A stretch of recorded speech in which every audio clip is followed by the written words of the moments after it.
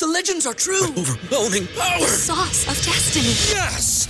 The most legendary sauce has arrived as McDonald's transforms into the anime world of WickDonald's. The greatest flavors unite in all new savory chili McDonald's sauce to make your 10-piece Wick Nuggets, fries, and Sprite ultra-powerful. Unlock manga comics with every meal and sit down for a new anime short every week only at WickDonald's. Ba-da-ba-ba-ba, go! At participating McDonald's for a limited time while supplies last.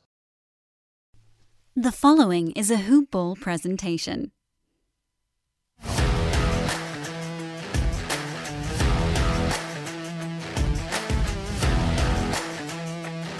Hello and welcome to the Hoop Ball Chicago Bulls podcast. My name is Greg Mraz and I am going to be your host on this new venture here on the Hoop Ball Podcast Network. It is an absolute pleasure to be with you, and I'm excited to get started on this venture talking about the Chicago Bulls. First off, I want to give my thanks to Dan Besbris, the assistant GM of hoopball.com, for allowing me onto this network. This is a network full of great basketball minds and podcasters, and quite frankly, I'm just happy to be a small part of it. One of the reasons why I want to talk about the Bulls is that I was raised in a family that were Bulls fans. My dad is from Chicago. He is a huge Bulls fan, along with a whole host of other Chicago sports. I went to college in the Midwest, and I was basically raised a Bulls fan through my entire early life.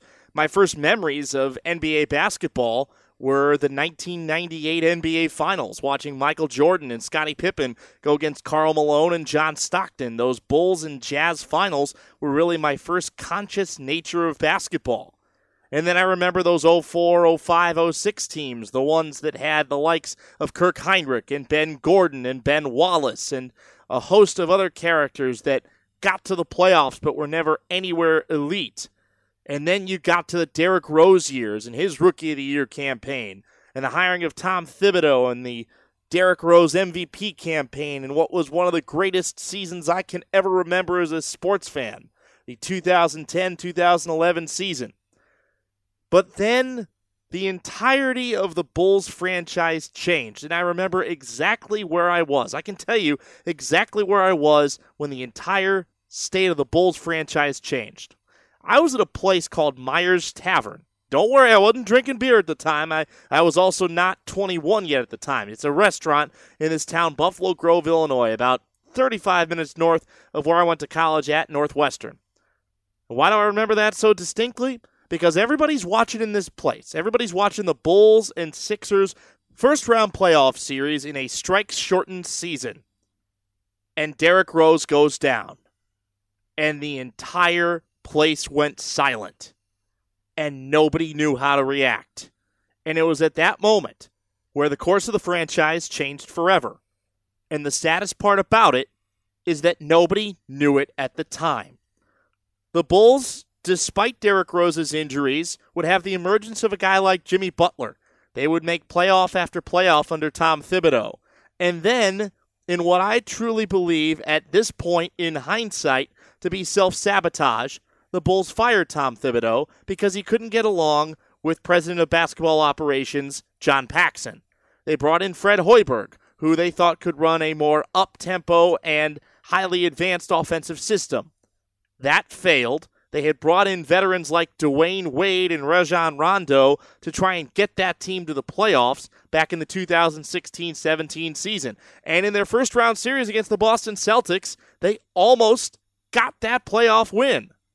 But then Rajon Rondo went down after the Bulls won the first two games of that series, and it was all over but the crying. Dwayne Wade was bought out. He left for Cleveland the next year, and the Bulls went into a rebuild. A rebuild that is now in year 3. Hoiberg was fired in the middle of last year in favor of... And this is where it really gets bad for me. And this is where it really gets bad for a lot of people that love the Chicago Bulls.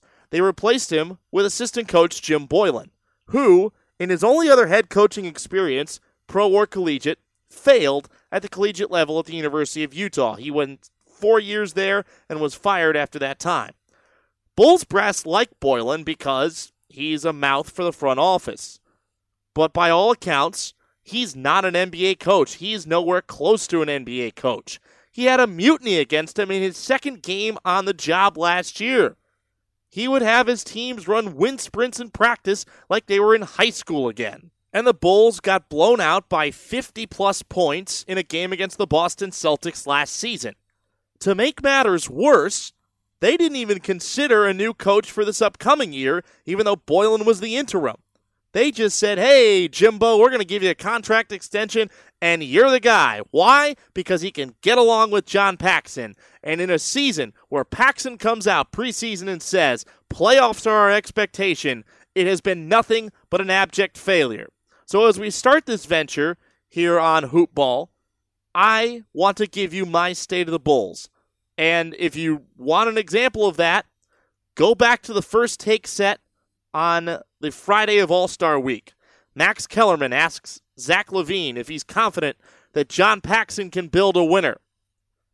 LaVine sort of stutters at the question, tries to defend the organization, and the fans behind him start booing. They're booing Paxson. And then the fire Garpax chants, referring to Paxson and GM, the second-in-command Gar Forman. And that's all the national stage needed to know about the way that Bulls fans feel right now.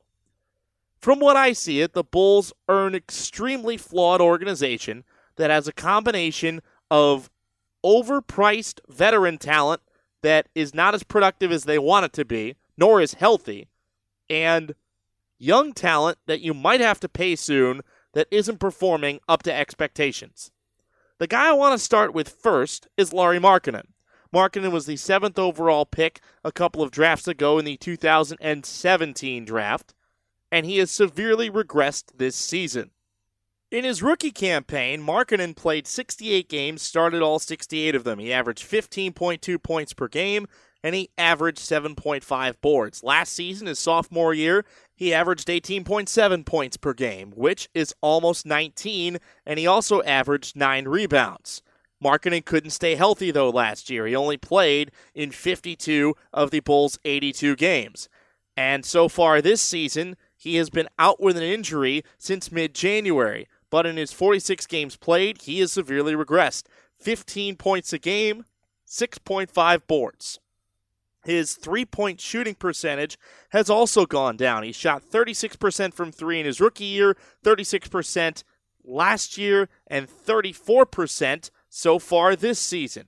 Granted, not as big of a drop-off, but still, when you drop off in points per game and you drop off in rebounds per game for a guy that you feel like is supposed to be ascending and that is also supposed to be a cornerstone of your franchise, that's absolutely disturbing. The one guy on this team right now that can do anything is Zach LaVine. But the problem is that the Bulls have such an antiquated offensive system and don't have guys that can make plays or shoot threes for that matter, that LaVine has to effectively play iso ball and take everything into his own hands. And it has been visible this year from his body language on the sidelines and really the way he's acted in huddles with Jim Boylen that he's frustrated with how this year is going because it's all on him. They have a starting point guard in Chris Dunn, who is going to be a restricted free agent after this year, but he can't shoot worth a lick, and everybody is questioning the future of him in the organization. You have a second-year post player in Wendell Carter, who was a stud by all accounts coming out of the draft in Duke, and he has been completely Boylened. He has no idea how to space the floor. He's a guy that's a great shooter and a great passer, and he hardly has a chance to do any of those. And Carter is also hurt. So that's a problem. You have a rookie in Kobe White who could be a good scorer in the league, but again, you don't know exactly what he is at this point. You've got Thaddeus Young signed to be a veteran to hopefully lead this team to the playoffs, and he's barely getting any rotation minutes and wants out of Chicago as quickly as possible. You traded for a max player last year in Otto Porter that's missed most of this season with a hip injury. So there's a lot of dead money there that you're not even having a chance to use, and that's really your one free agent acquisition. And the reputation of the Bulls around the league right now is so bad that no free agent is going to want to go there. Now, some reports came out over the weekend, mainly from the Sun-Times' Joe Cowley, Chicago Sun-Times Bulls beat reporter Joe Cowley, that Bulls chairman Michael Reinsdorf is looking around at new executives. But however, these executives are not going to outright replace John Paxson and Gar Forman, but rather Foreman and Paxson will move into new roles, and the role for this yet-to-be potentially hired person has yet to be determined. I think a lot of Bulls fans are clamoring for a coaching change, also known as actually hiring a legitimate NBA head coach. The Bulls are in the 9 seed right now in the Eastern Conference, but that means almost nothing because they're so far under 500 that a playoff appearance is not going to mean much because they'll get to the playoffs and get swept in 4 games by the Milwaukee Bucks. But anywho, that's the state of the Bulls right now. They are an organization that is a rudderless ship. But if they do make some changes at the top, then there could be a rudder to that ship, and there might be brighter days ahead. And hopefully, we will share brighter days ahead this season with you here on the Hoop Ball Chicago Bulls podcast.